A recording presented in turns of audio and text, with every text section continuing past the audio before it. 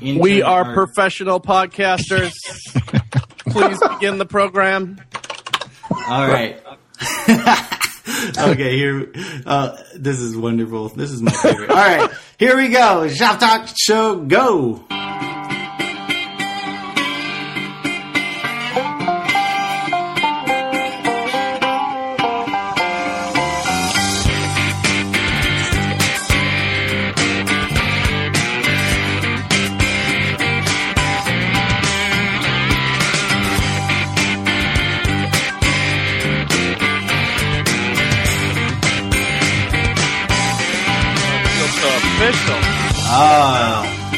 Oh, okay. Okay, well, hey, welcome to the 8th episode of the Shop Talk Show podcast, a podcast where we sit around and talk about web design, development, all the stuff that you're probably doing during your day job right now. I'm Dave Rupert, and with me is Chris Coyer, as usual. Hey, guys. Yeah, and excited today, to another. Oh, what's that? Go ahead. I was just telling you how excited I was. That's all. I'm really excited. I get excited every Thursday, but today is super exciting because we have another crossover episode with the guys from the Non-Breaking Space podcast. Woo! Yes. Woohoo! They are here. They include, we'll go through them one by one, just so you know what's going on. We actually have it's a triple Chris episode, which is, it's a little weird, but we're going to get through it. We're going to get through it. First, Christopher, who is not a Chris, he's a Christopher, Christopher Schmitt, who does lots of stuff. In addition to being a front-end developer, has like a slew of conferences. I just got back from one in Orlando in Control that was super fun, but Christopher also does anything Summit. So if you've heard like the CSS Summit or the jQuery Summit or the education one or the accessibility one, those are all Christopher and his clan, Environments for Humans. So welcome to the show, Christopher. Oh, awesome. Thanks for having me. I'm happy to be here. Yeah, right on. And then we have another Chris Enns, right? And I don't think I've ever met Chris, but he's got a little podcast empire of himself. So if anybody knows how podcasting is done, and it's Chris Enns. What's up, dude? Hey, Chris. Nice to be here. Yeah, from Canada. Yes, first kind of international episode. You'll recognize him by his accent. Very deep. If you need to distinguish. Just ask him what it's all about. Sounds like the deepest voice is definitely Chris Enns, so that's how you'll know him. And then we have, who is also at In Control with me and Christopher, Dave McFarland, who's out in Portland, Oregon, right, Dave? That's right. And Dave has written Christopher's written a bunch of books. Dave's written even more books, I think. Dave has like 100 books, I think he's written. 152 books. 150. I only have 150, so it's kind of weird. And they're all for sale for 99 cents in the Kindle bookstore. Nice. Are you serious? You have 150 books? Like, are you just copying Wikipedia articles or what? Old Shakespeare plays, I put those out. Anything that's in the public domain, I just slap my name on it. To kind of add some colors. No, actually, I have written 3 books, Dreamweaver, The Missing Manual, JavaScript and jQuery, The Missing Manual, and CSS, The Missing Manual. Really? More than that, but that's still 3 books is no small task. Yeah, but 3 books, but he also updates them too. And 8 editions of the Dreamweaver book. So, oh my gosh! Yeah. Wow, exactly. Okay, so Dave is a developer and he teaches college and stuff. Anyway, when I've seen him talk, he talks about jQuery a lot, has a lot to say about that. Very good teacher. So cool. Well, hopefully there's some jQuery questions buried in here. I hope. Anyway, those are the guests this week. Can't be. It's gonna be pretty sweet. I think Dave usually has a good first question kind of thing to. Yeah. This is. It's a question, but it's also sort of just a story, just so you guys all work in code, you know what divs and spans are. So the first one is a div walks into a bar. The bartender says, "You can't come in here. You've got no class." Nice. Yeah. That was one of my favorite ones. That's good. Really clean, just a simple. Just a clean one. That was given to me, I must say, by Devin Price. Devin says on Twitter, who runs a WordPress-centric blog, wptheming.com. So check that out for tips and tricks. And thanks, Devin, for the jokes. I need jokes. For having obviously. no class. Yeah. Most emails into the Shop Talk Show, our joke criticizing, let's say. So if your nice. teeth are grinding right now, that was for you. A little bit of follow-up. I want to get into the Q&A because that is the meat, of course, of Shop Talk Show. But next week, most of us, are going to South by Southwest. So I don't know what to tell you about that other than it's going to be fun, and maybe we'll be hanging out and we'll be like, we should have a Shop Talk Show thing. So maybe follow us on Twitter and maybe we'll have a Shop Talk meetup. I don't know for sure that's going to happen, but it might. No, that's all I have to say about that. It'll most likely be in the form of we are in the same place and we're inviting you. So nothing prescribed or anything. Nothing you need to RSVP to. Yeah. So I have a follow-up on the print. Well, it might have been 2 weeks ago now because we did the rapid fire thing, but we talked about tracking printing, which is kind of cool. Like how many people print out my website? It's just kind of interesting. Right. And this guy Nathaniel, we were talking about like maybe you could track key presses on Command P or Control P or something like that, which is possible. Right. But you could go. But does that won't capture it if you go up to the file menu and stuff like that? Anyway, this Nathaniel, and I'll put a link to this in the show notes, had this idea that you have a print style sheet, right? And then you make like the background of the body a URL that points to an image, but the image is just a PHP file, right? That will return as like print.php, and it just like increments something, or even better, possibly would communicate with Google Analytics that would just tick something up, so you don't have to write your own database or whatever. I thought it was pretty clever, so I'll put a link to that. Right. So it's like a hit counter for print style sheets. Yeah, just to get, because who knows how many people print your website? I bet nobody knows. It's such a hard thing to. It's not part of most analytics packages. Right. Okay, and so most of I work for Wufoo and SurveyMonkey. There was a question that came in that Wufoo turned out to be a really good answer for, so I thought I would cover it. It was by Rodrigo Brights, who says, I would like to send some invitations, a link to a form, and when somebody submits it, its attendance would instantly show up on an attendance list, maybe on another page, in order by the time they submitted it. So like you want to RSVP to a party, you type in your name and email address, and as soon as you do that, you see a list of other people that are coming to that party. And I was like, well, dude, I'm not going to explain how you do that with PHP or, some crazy way. I'm like, just use Wufoo, build a report based on the data, and set the redirect URL of your form to that report, and you're good to go. So I don't want to go super in depth with it. It just turned out that Wufoo would be a really good solution to his little problem. So I was like, I'll put that in as a half advertisement, half question answering thing at the top of the show. Okay, thanks, guys. That's enough. Let's get into the question and answer portion of the show. Dave, you want to kick us? Do you have our yeah? Oh, yeah. Five? I got it here. First question is from Diego Ruiz, and he's asking, "What's your most preferred text editor that is free, not free, OS specific?" What is? I need to read this with inflection. What's your most preferred text editor that is free, not free? OS specific? What are the benefits of using them, and do they have an impact on productivity? So he's kind of asking, what's your preferred text editor, and then free versus not free, and then is there an OS specific one you really enjoy? So, We've talked about this before, but I feel like it was a good one for having a 5-person show because there'll be lots of different opinions and stuff. Right. So why don't you take it, Christopher, and give us your thing? I still use TextMate. I'm still in TextMate 1. I haven't had time to actually use TextMate 2 or Sublime yet. So, but I just still like TextMate. I use a theme that someone made. I forgot what it is, but it's a nice little theme, easy on the eyes. Probably one of the reasons why I still use TextMate, but it's Solarize. I think it's Solarize. Yeah, I think that's the one. Yeah. But yeah, it's like it really kind of. So I use that, but I don't know. So I don't know what you guys, Dave, what you use. Well, in terms of free stuff on Windows, Notepad++ is good. I know a lot of people use that, and on the Mac, Text Strangler is free. That's BB Edit's little cousin or whatever, and that's been around forever. Now, in terms of paid stuff, I use Dreamweaver because I wrote a book on it, and it has some good text editing features. It's a little, getting a little creaky now. They need to update them, especially with the competition from like Sublime or TextMate, which have just awesome features for text editing.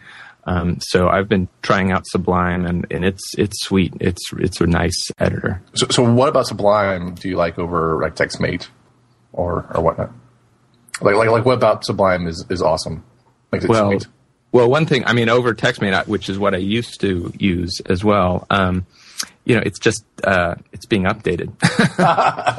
TextMate is, as far as I've been following, is not really moving anywhere. Maybe you guys know better than me because I've kind of abandoned it, but, that's a nice thing about Sublime. It's got it's just one guy, right, who's working on it, but he's constantly updating that. Mm. That's a true fact. What about you, Chris Enns? I'm rocking the TextMate as well. I use the Hunch Dark Dimmed theme for those who are interested. Hunch Dark? I can't. Twilight kind of guy, but I don't know where I found this one, but that's what I'm using. But Sublime is definitely on the radar because it's just quicker. It loads quicker. Everything's quicker. That's what I'm using. I'd like to say this. So the question from Diego here was that, what about Windows? What about not free ones? And I'd kind of like to say,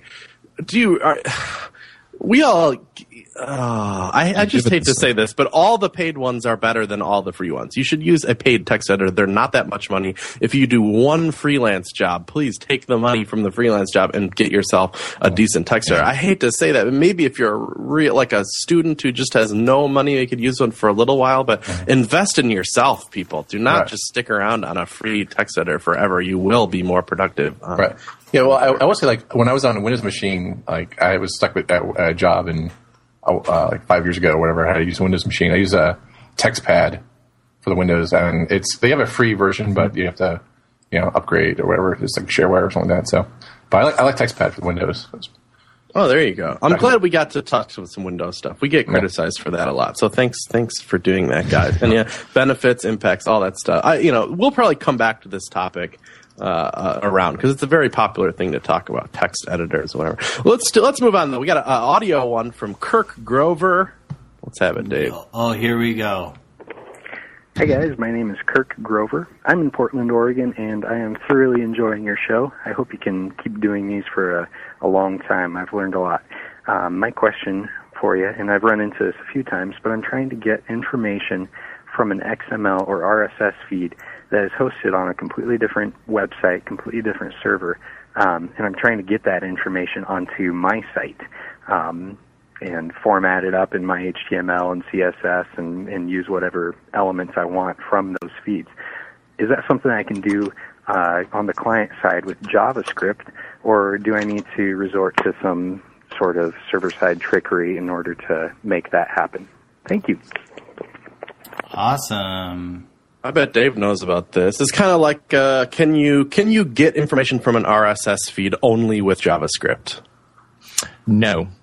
That's what I was going to say too. I mean, essentially, it comes down to cross-domain stuff in browsers, and you can't just request and get information from a domain that's not yours. I mean, maybe if it's your own, if the RSS feed is on your own site, maybe, but that's probably not what you're doing. That's not the point of RSS. So there's, I don't know. Take it, Dave. You had some thoughts, right? Or was no your answer? That's it. That's all. I'm sure. No, I mean, what you would do for ingesting, an XML feed from another site is you got to do something on your own server. So you'd have PHP, for example, and PHP has, built-in support for XML. So basically you would ingest it, parse it, and then you could spit it back out to your own site. And you could do that still with JavaScript. So basically your JavaScript communicates via AJAX from your site to your server, which then pulls the feed from the foreign server, and then it sends it back as like a JSON to your JavaScript. So there's a lot of steps in that, but that's how you would pretty much achieve that. Yeah, but can you, like someone mentioned in the chat room, to use Yahoo Pipes? So, and And could you still like slurp up the RSS feed through Yahoo Pipes and then insert it into your own your website, the output from that? So. Yeah, that's a great idea. I haven't looked at that. So, I mean, it is possible to, send things across domain using JSON-P, which is, kind of an extension on JSON. The hosting site, the site that you're, getting this XML feed from, it's got to be it has to have JSON-P, built into it. It's got to be able to respond with using JSON-P, which if you're looking at Yahoo or Google, their APIs usually. Right?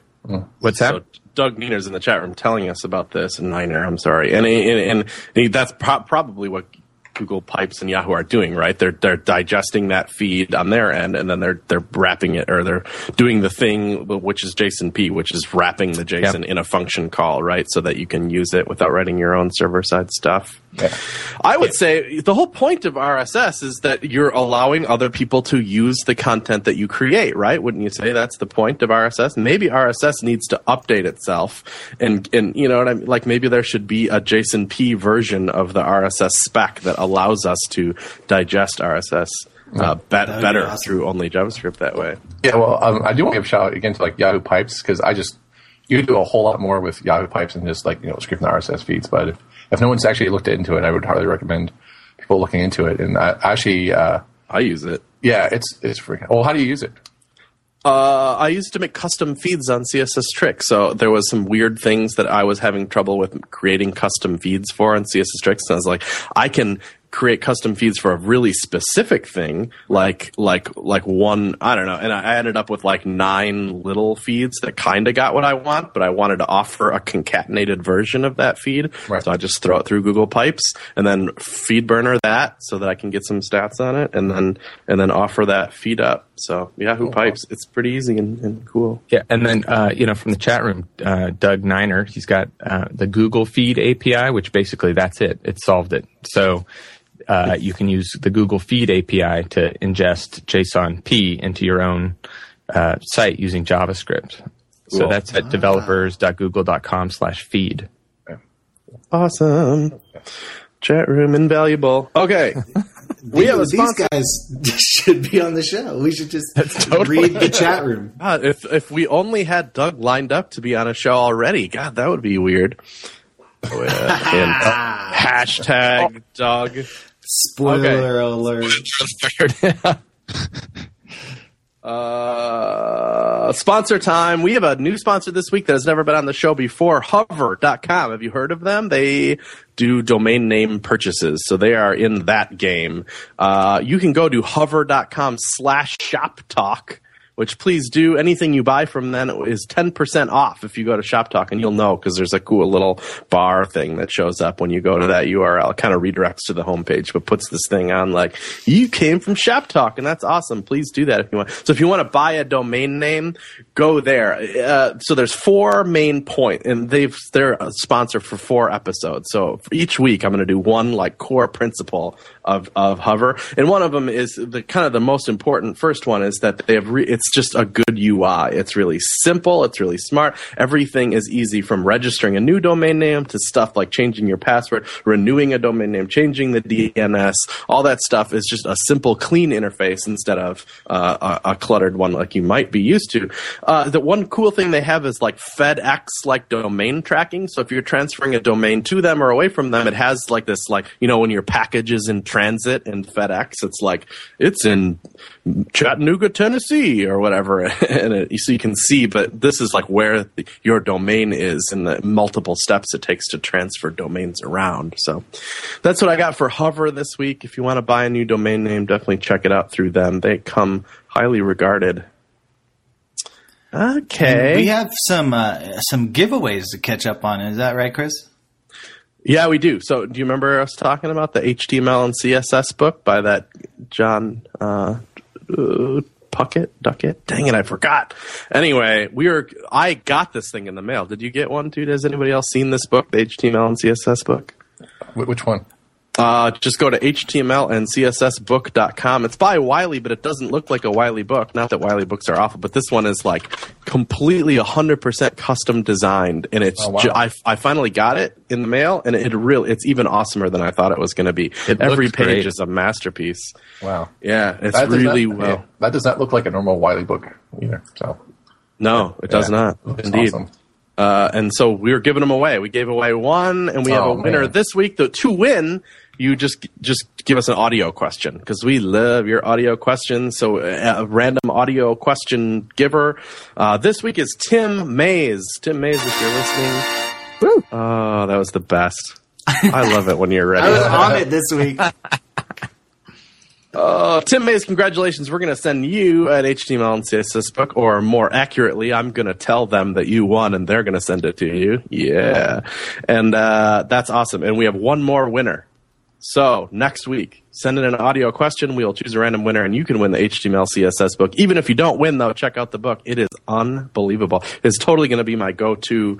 I want to learn HTML and CSS. Chris, what do I buy? I'm like, you should buy this book because it's awesome. Oh, Dave, what do we got? Got a Q for us? A Q for some A? I got a Q to be A'd. That's all. I think I just earned an explicit rating. Okay, this one is from Ronald Rowe. I racked my brain trying to think of a way to create a layout with a fixed width sidebar where the content area used fluid width and took up the remainder of the space. In the end, I had to shift to a wrapper div on the right and use a negative margin and move the sidebar into place. Surely there must be a better, more semantic way of doing this. I think this is from Ronald Rowe, if I didn't say that before. I think this is the age-old golden layout question. Just how do you... sidebar on the left and another div on the right that is fluid width. So there's lots of different ways to do this. I don't know if anything pops to mind for you guys, but the way he said that he was talking about it was just that I don't know, what did he say? He made a fixed width div and then like negative margined it to the left or something. Yeah, I mean, if it works, it works. I would not sweat if you came up with a solution and it absolutely works for you and it works in all browsers. I don't know. I mean, I don't know why that's not semantic, assuming it's like an aside and a div. I mean, it's cool with me. Do you guys have any thoughts? Why don't you just, what you're talking about, 2-column design, basically? Right. One's fixed, one's fluid? Right. So I would just, set the left one to fixed, and then the right one, I don't even float it. I'll just, set the left margin to take up that space, right? Yeah. And then its width is just auto, so it'll just grow and shrink. Right. Is that not right? No, that's right. Yeah. Yeah. Because the first one is floated. The left one has a fixed width and is floated, and the other one, not even being floated, will move up next to it, right? Or will it not? Because it's 100% wide, so it might push down. I don't know. We could throw it together a JS fiddle in 2 seconds. There's a lot of number of ways to do this. I think Flexbox is a way that's like is like the new hot way to do this, but I haven't played with it that much. Honestly, sorry, guys. Flexbox will be the way you'll want to do it, but if you go to, what is it, HTML5 please .me or whatever it is, that they don't recommend using Flexbox because the spec is still changing, but that's how you'll want to do it in the future, is Flexbox. Yeah. Well, who supports that now? God, I want to say it worked on Chrome at one point, but... I'm sure it does. Actually, it works really far back, but in a lot of browsers. But the spec has changed, so now they're in this position where there's 2 different types of ways that you can declare Flexbox, and the new one is less supported, but that's going to be the way going forward. So now you can, but it still retro works with the old way. It's kind of it may be the death knell for Flexbox. I'm not sure. Don't quote me on that, but that's kind of dangerous territory. Whoa, hot drama. Flexbox is dead, says Chris Coyer. OH. Anyway, yeah, there's a number. And the only kind of time it really matters is if your left sidebar has like a different background or a different style than your main content. If it's just white on white, you could also just make padding left on the like the main content area and absolutely position the left sidebar, because then it doesn't matter if they're not the same height or whatever. Yeah, and just use the fall column, the fake column trick from where from like 1990s. I don't know where. So which now you can do with gradients. You can say, okay. Oh, is that getting weird for radio? I'm not sure if anybody's even following us anymore on this question. We should move on. All right, hit us. Okay, I got another audio question from Keith Weiland. Here we go. Hey, Shop Talk. My name is Keith. You guys have inspired me to look into things like bookmarklets and GitHub for the first time in my web working experience. And I've just recently created my first bookmarklet based on a code snippet from CSS Tricks. Basically, what it does is remove any attributes in the HTML that are obsolete in HTML5. This project came along because I wanted a project to just put out on GitHub, like a real little project, so that I could understand how to use GitHub and the usefulness of it and everything like that. And also, where I work, we're looking to convert a bunch of legacy HTML over to HTML5 standards.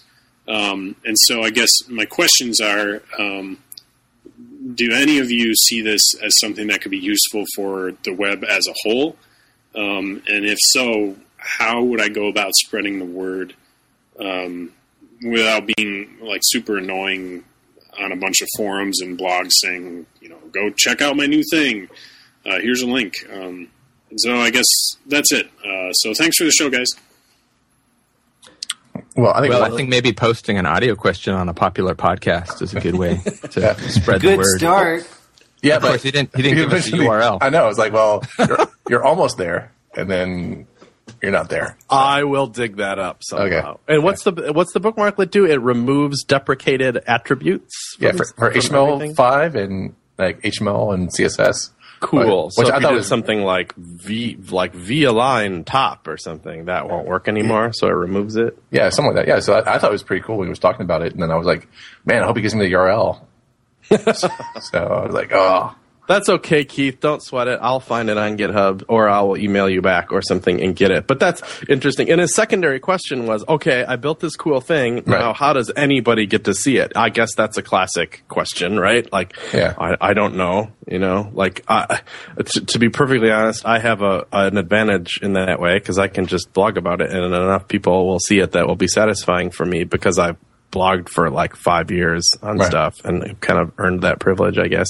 But for you, I would say you just keep on keeping on, man. You put it on GitHub, so that was a good start. Right. You emailed into a talk show, that was a good start. You should Twitter it, that's a good start. You should find relevant threads on Stack Overflow and stuff that are like, what about deprecated attributes? Be like, I made a thing about deprecated attributes. It's a little self-promotional, but still, Right, yeah. I mean, if you're solving if it's relevant and you're solving people's problems, people. Yeah, and you're giving it away for free. Right, exactly. Right. And then I think I was listening to his spiel about it, and I thought Dave and I both teach, and I thought it'd be just a great learning tool to help students code for the new specs, and so I thought that'd be something cool for my students to know. Yeah, just hit the button and see if you screwed up. Yeah, very much. So yeah. But I definitely putting it on GitHub is great, is awesome, and then make a little website or mini web page that you can use to just get your SEO, make sensible headings and sensible paragraphs and stuff like that, and putting on there is a way to go. And one of the cool things I love about GitHub is one, of course, is the whole sharing things, sharing code and all that. But also, you can actually do what's called GitHub pages, and so you can actually create your own mini web page or website for your project and have it hosted on GitHub, and give you by domain name and have it redirected. And so GitHub just does all the work for you. You just update the code and upload your pages and stuff like that. So it's just a very easy way to spread your code out. So. some of the most popular projects in GitHub, I would definitely say use that technique where it's hosted right on GitHub. So the deal with that is you make a branch in your GitHub project and call it gh-pages, and then put some stuff in that, like an index.html file, not your actual project, but but just an index.html file and a CSS file, whatever that is, like your sales page, your splash page for your cool project. And then automatically it'll be like your name.github.com/ the name of your repo, and it will serve up that index.html file. Right. So that's kind of how it works. And it's pretty cool. Yeah. And so, I mean, and just put it out there and let Google happen, because I know one of the more funnier, it's not funny, but like also true things that Chris Coyer, like you said during an In Control conference, was like, how do we do our web stuff? Well, that's what we do. We Google, and then we find it, and then we find the answer we're looking for, and just by putting it out there and letting people let Google index it, I mean, it's just a great way for people to find it. So, and they'll find it when they need it. So, and they find it when they need it, and it's the just in time type of solution. I think you'll win many converts to it. Well, there's no such thing as making something that's amazing and is super awesome and relevant and useful to people and having it just gather cobwebs. I swear to God that never happens. Like if you really hit the nail on the head, people will find it and use it and share it. Right? Yeah, they'll tweet about it and then it spreads. Yeah. Next. Okay, here we go. So next, I'm on it. The other weekend I made a dude who talks like this for real. His name is Doll. Anyway, I'll spare you the Doyle impersonation for later. But this one's from Kartik Vadlapatla. Okay, I think I got it. What is the most semantic way to write HTML for a poem? Ooh, nice. Ooh. Your answer in a haiku, please. Oh. Let me just. Oh man, I'm going to totally figure this one out. I would say that poem is hard. It's like, what's the best way to code a website for a car wash or something? It's like there's lots of. I don't know. It depends on the car wash. It depends on the poem here. If it's like a Roald Dahl thing or something where it's just like line, space, line. That's one thing. But poems can be crazy. They can have weird indentation, and certainly they can be read weirdly by people with funny hats. There's a lot. I'd say it really depends on the poem, but I would say poems generally have a paragraph structure. So, use paragraphs where there's a line break. And then, like I said, line break. I mean, that's what the BR tag is. So when a line is over, literally break it there with a break tag, because I would say that's semantic. That was the worst haiku ever, Chris. Yeah, you're a little over on your last couplet. Yeah. All right. How about the judicious use of many P and BR, like BR is a word, right?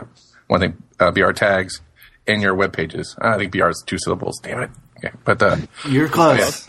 Yeah, close. So that's good. I've seen it used in a figure tag recently, and then caption was any kind of attribution you needed to do. A block quote in site might make sense too, but it depends, I guess.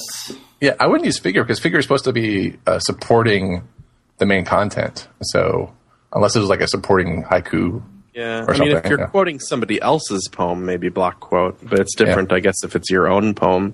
Yeah, and definitely the indents, definitely using text indent is relevant for that, because a lot of times that's visual, not a part of the poem. Also, check out the CSS oral rules or whatever that is. I mean, if you're into that, I don't know. I would get a kick out of this. There's so many rules that you can apply through CSS to dictate how something is read out loud in a screen reader voiceover or whatever. So you could be use this voice and use this type of emphasis and slow or fast or high pitched or low pitched and stuff. That would be the fun part of marking up a poem, I would think, is doing with that. So it'd be use break tags.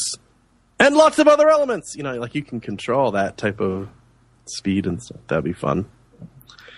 I'd say just all H1 tags. for each line.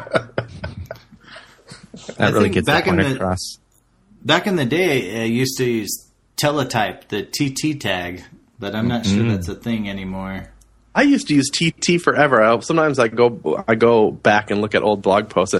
For whatever reason, I decided codes should be display block for like 2 years on CSS Tricks. And I was like, oh, but sometimes I want to put code in the middle of a line. So I just use TT instead. I'm still cleaning up that mess. Anyway, so Karthik, if you mark up a poem in a cool way based on our silly recommendations, I'll link it up in the show notes this week. I'm interested in this HTML for a poem idea. Good question. Yeah, well, I think the BR tag is actually when I research, writing books or whatever. It's just poems is actually a good example for using the BR tag because you need to force that line break. So that's always comes up. Yeah, even if the text wraps, it's still important. Break the line here. That's part of that's part of a poem. Yep. Okay. So remember we used to have a sponsor, the Less Accounting guys. I was right after I was at Christopher's conference in Control. I flew up to Atlanta and I attended Less Conf, which was really fun, and it's now over. And so, sorry about that. We come next year. It's pretty wild. I watched a guy get his eyebrows shaved on stage for an iPad, which was pretty cool. But the thing was, it was for iPad 1. It was really weird. I don't know. Oh, was it? No, and then they were like, I don't know. shaving parts of his head, and then Alan threw the clippers on the ground and broke the clippers, so the guy couldn't even continue cleaning up his own half-shaved head. Oh man! I watched some people hug on stage for 8 hours with their iPad. Anyway, wow. It's crazy. Wow. Yeah. I preferred In Control. We don't shave anyone. So.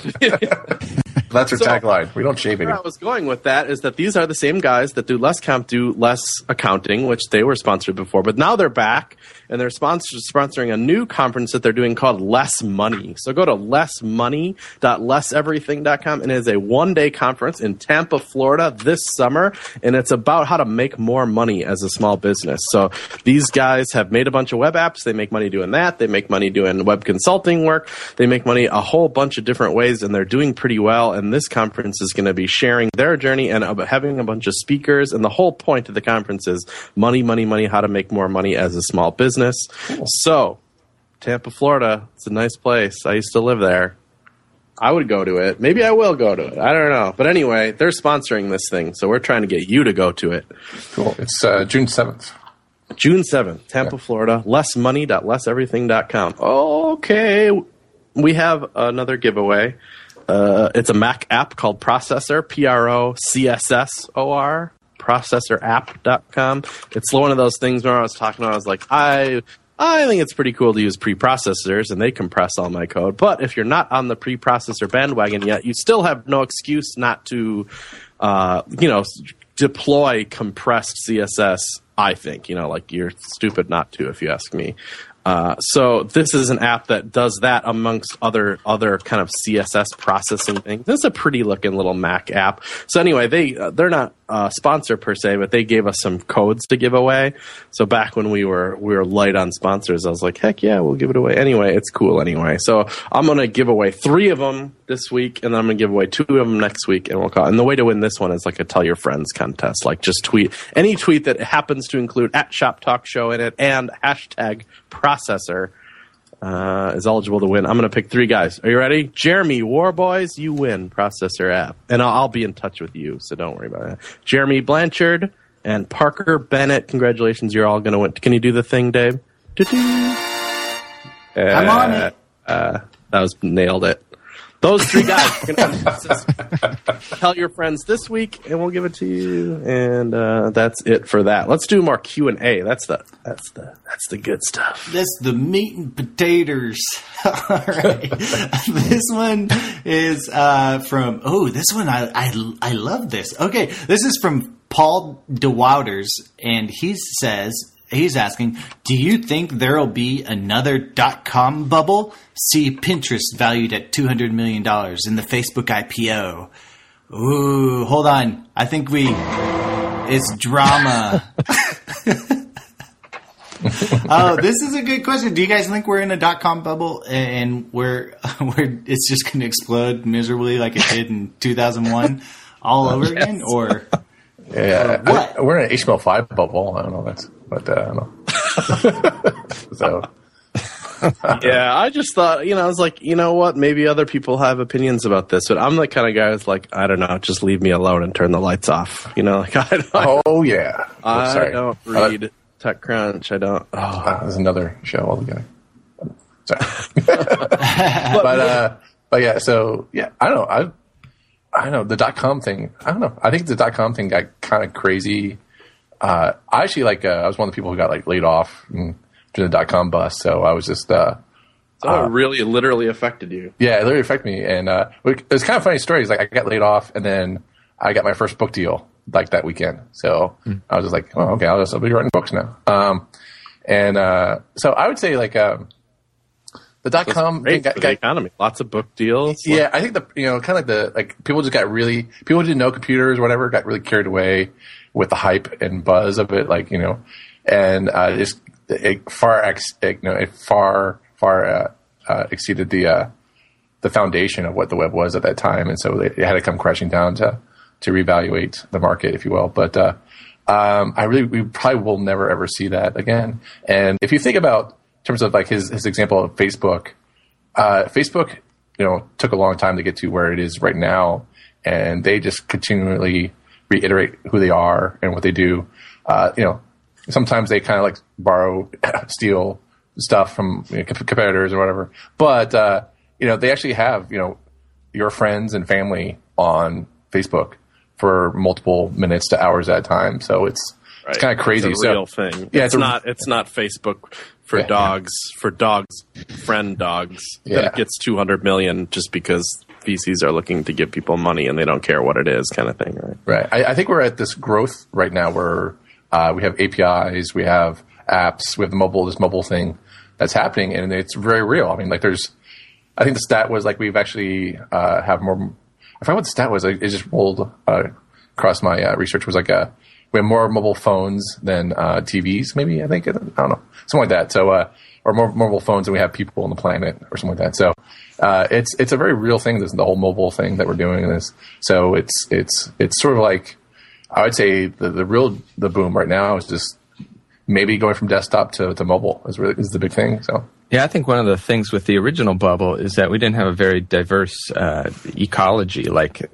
It was just a ton of e-commerce things popping up. So dog food and selling this and selling that and selling this. And there's no way that was going to survive. Mm-hmm. We've got, Amazon, who's pretty much conquered e-commerce in many ways. So, but now we have all these things, Facebook, we've got services like, Beanstalk and all of these just totally different and diverse, web apps that solve different problems. So I don't see it crumbling in the same way that it could, because we just have a lot of different types of web apps out there. That's a good point. There's still the make money through advertising thing. There's the just charge your customers directly thing. There's e-commerce. There's apps, making money from other apps. Mm-hmm. I would not recommend anyone doing a fart app because I think that's been played out. So, dude, I just filed for an IPO on my fart app. That's right. Wait till you hear mine. It's a good app. Super Fart HD. Yeah. Oh, hold on. That deserves a room shot there. Yeah. Oh, come on. Don't you have a fart sound in there? No, that's on a different soundboard. They have everything else but that. So they run a classy show here, man. Oh, sorry. They want to keep their rating on iTunes. Yeah. Next. Okay, so this may be our last one here, but this one just came in hot off the press, and it's directed to non-breaking space, and so here it is. It says, if you, I guess Shop Talk, and the non-breaking space guys were television shows, what two television shows would you be? And what kind of crossover event would you make? And this is from Barney Rubble, which sounds like a real name. I don't think so. So if we were, I think we're Judge Judy, right? Oh yeah, for sure we're Judge Judy. Yeah, I'm thinking Real Housewives of Beverly Hills. I'm not sure which of us is that, but I don't know. And then the crossover event, I guess it would be like, I don't know, maybe Judge Judy like comes to visit the housewives and is like, "You need to shut up and behave in my living room." You sound just like her too. It's amazing. Yeah. Or how about Breaking Bad meets SpongeBob SquarePants? That'd be crazy. Yeah. Oh, you have to be SpongeBob, Dave. SpongeBob actually is on drugs. I'll be SpongeBob. I heard my pants are actually exactly like SpongeBob's right now. I was talking to Danny Outlaw at LessConf, and he was like, "You should come to Dragon Con in Atlanta. It's super fun." And then he was talking about random things that happened there, and one of them was that the guy from SpongeBob like does a panel about voiceover stuff, and he was like, he taught the whole audience how to do the SpongeBob laugh, and there's like hundreds of people there, and there's like hundreds of people in this room all doing the SpongeBob laugh. Oh, and I was man. like, "Oh yeah, I'll be right there. That sounds great." Oh. That either sounds awesome or like my worst nightmare. Yeah, it did sound awesome. But now that I'm picturing it, I was like, "Ooh, Yeah. Whoa. okay." Was that good? I'm glad we covered the TV show thing. Yeah, that was a good one. I think we solved it. And if you're writing a script, there's an idea for you. Should we hit one more question then? That didn't take so long. Yeah, we got time. All right, here we go. This one's from Gretchen Hines Ward, and she's asking, "I'm getting back into web development after a few years out of the loop. My question is about content management systems. How do you decide which is the best CMS for a project? Do you tend to stick with the same one, or do you switch for different projects? Are the open source ones, Drupal, Joomla, WordPress, robust enough for almost any project, or do the big boys use something else? And lastly, what CMS would you start with if you could only learn one?" This is actually a really good question. Yeah. WordPress? I'd recommend WordPress. I mean, I teach that at the university that I teach at, just because it's powerful, it's really easy to use, it's customizable, and it's free and it's everywhere. So there's a lot of good material for learning WordPress, like Chris's book, and I just think it's a great place to start. It's not going to solve every CMS problem, obviously, and depending on your site and your traffic, it may not be so great. But I think it's like the best first step into CMSs. Right. Yeah, I think I would go with WordPress if I had to choose one. But there's also people are talking about Perch in the chat room, and there's also Expression Engine, which is kind of different dynamics. But I mean, you saw it's like you have to pay for it, whereas WordPress is kind of free in terms of the software being free up front. But yeah, but I would go with WordPress personally too. Oh, yeah. I mean, obviously I would, but it's just because I have lots of experience. I've used it for a lot of time, a lot of years, and I just get it done in WordPress. I feel productive in WordPress, and it's never quite failed me. I've never been like, "Oh, I want to do this. Too bad. You can't do it." It's like, that's fine. At the same time, if you already, like, if I meet somebody and they're like, "I know Joomla. I'm really good at Joomla. I get it done in Joomla," I'd be like, "Cool. Yeah, get done. Please continue using Joomla then. I'm not going to try to convert you to WordPress because it may just be a big learning curve for nothing." So I don't really care which one you use. Although when you're choosing for the first time, it is kind of important to think a little bit about how easy is it going to be to find resources around it? What if I have questions? That type of thing. That stuff is important, and you're definitely going to find more question and answer stuff around WordPress, just the way it is. Just like, why would you pick jQuery? Well, one of the reasons is the community is friggin' enormous, so you're going to find resources on it easier. Well, I have a question about the WordPress thing. Since you guys are experts about it, so my big concern about WordPress is that if I want a really good plugin that solves XYZ problem, where would I go to find that information? Like besides Google, of course, but it seems like there's if I do Google for a WordPress plugin, I'm going to get so many unhelpful stuff. So how would you go about finding a really good plugin? You know what there should be? You know how HTML5please.com is these are the most recommended plugins for these polyfills or whatever? That would be cool. Somebody should build a WordPress site that is like, if I want a poll, I have lots of experience. Don't give me every poll plugin, because that's what you're going to find. You're going to find some stupid roundup post on a blog. Sorry, other blogs, but it's going to be useless because there's going to be 30 of them in there, and you'll be like, "Oh, thanks. Which one, please?" Right. So it should be somebody that that has a lot of experience, and they should be like, oh, here's a polls plugin, here's a SEO plugin, these are the recommended best ones. I mean, maybe that's hard and too much to ask, but yeah, that's a good question, Christopher. I don't know how you find that out. Yeah. I mean, I think basically you find people that you trust who are working in WordPress and see what they recommend. So like Chris, on your book, you've got a lot of recommendations for things. And there's probably other people in the WordPress community that you trust and follow and, look to them for recommendations for plugins. Right. For sure. In the book, Digging into WordPress, literally, which is not free, so whatever, but we do have a whole chapter of the book that is like, these are the recommended plugins for that type of thing. I mean, that's the not free choice for getting recommendations that we do keep updated. So, what else was I going to say about CMSs? I don't know. Whatever. Pick one and be good with it. If Gretchen's coming at it from like the design angle, like I would go WordPress just because WordPress it has a really pretty UI and it's very designer friendly. But if you're like coming at it like she's been doing like C++ for the last like 10 years or whatever, like maybe do Drupal because it's a little more, neckbeard centric. Maybe I offended a bunch of people, but it's a little more, hands on with the code is what I want to say. It's pretty robust, do anything sort of deal. So whatever angle you're coming at, Gretchen. Cool. I like it. Oh yeah, PHP. As much as people like to bitch about it, it works. And you know what? It scales to. I don't know. I get all kinds of traffic on CSS tricks, and it holds up just fine. There you go. Sweet. Okay, we have 4 minutes. I think we can rock this last one out because it's super. It's just like a answer thing. Okay, this one's from Andrew Dilger. Hey guys, I wanted to know what your homepage was on your browser. Do you link to Google or your company website, or just some bookmarks file? Oh, there you go. When you open a new browser window, what do you get? Blank. I'm tired of the web telling me what to do, man. I have it blank.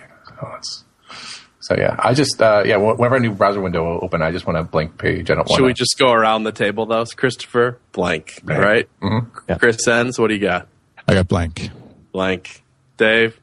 Blue. McFarland. Yeah, blue. Blue. Just blue.com. Have you ever gone to purple.com? I think you should. No. I just had like an HTML file with a blue background. Oh, okay. Are you being serious? No. Oh, okay. But if you put purple, blank. I would definitely purple. Oh, dude. Got it. I'm blank too. What do you got, Dave? I'm blank. Maybe a better. Blank. 100% blank. Okay, go ahead. What's the first website you open? Because I opened Basecamp, Dribble, and I don't like Google Reader all at once. Like I open a new tab and then I click all of those, even if that's not what I'm trying to do.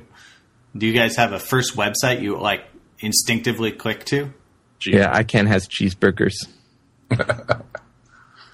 No, I don't have one I go to all the time. So you just I launch a invoicing app, FreshBooks, that I use. It's typically where I start with, just to get my head into, if I'm doing businessy stuff anyway. Yeah, I think I do Basecamp is where I dive in now. So, which I have a love-hate affair with Basecamp. So I don't know. So.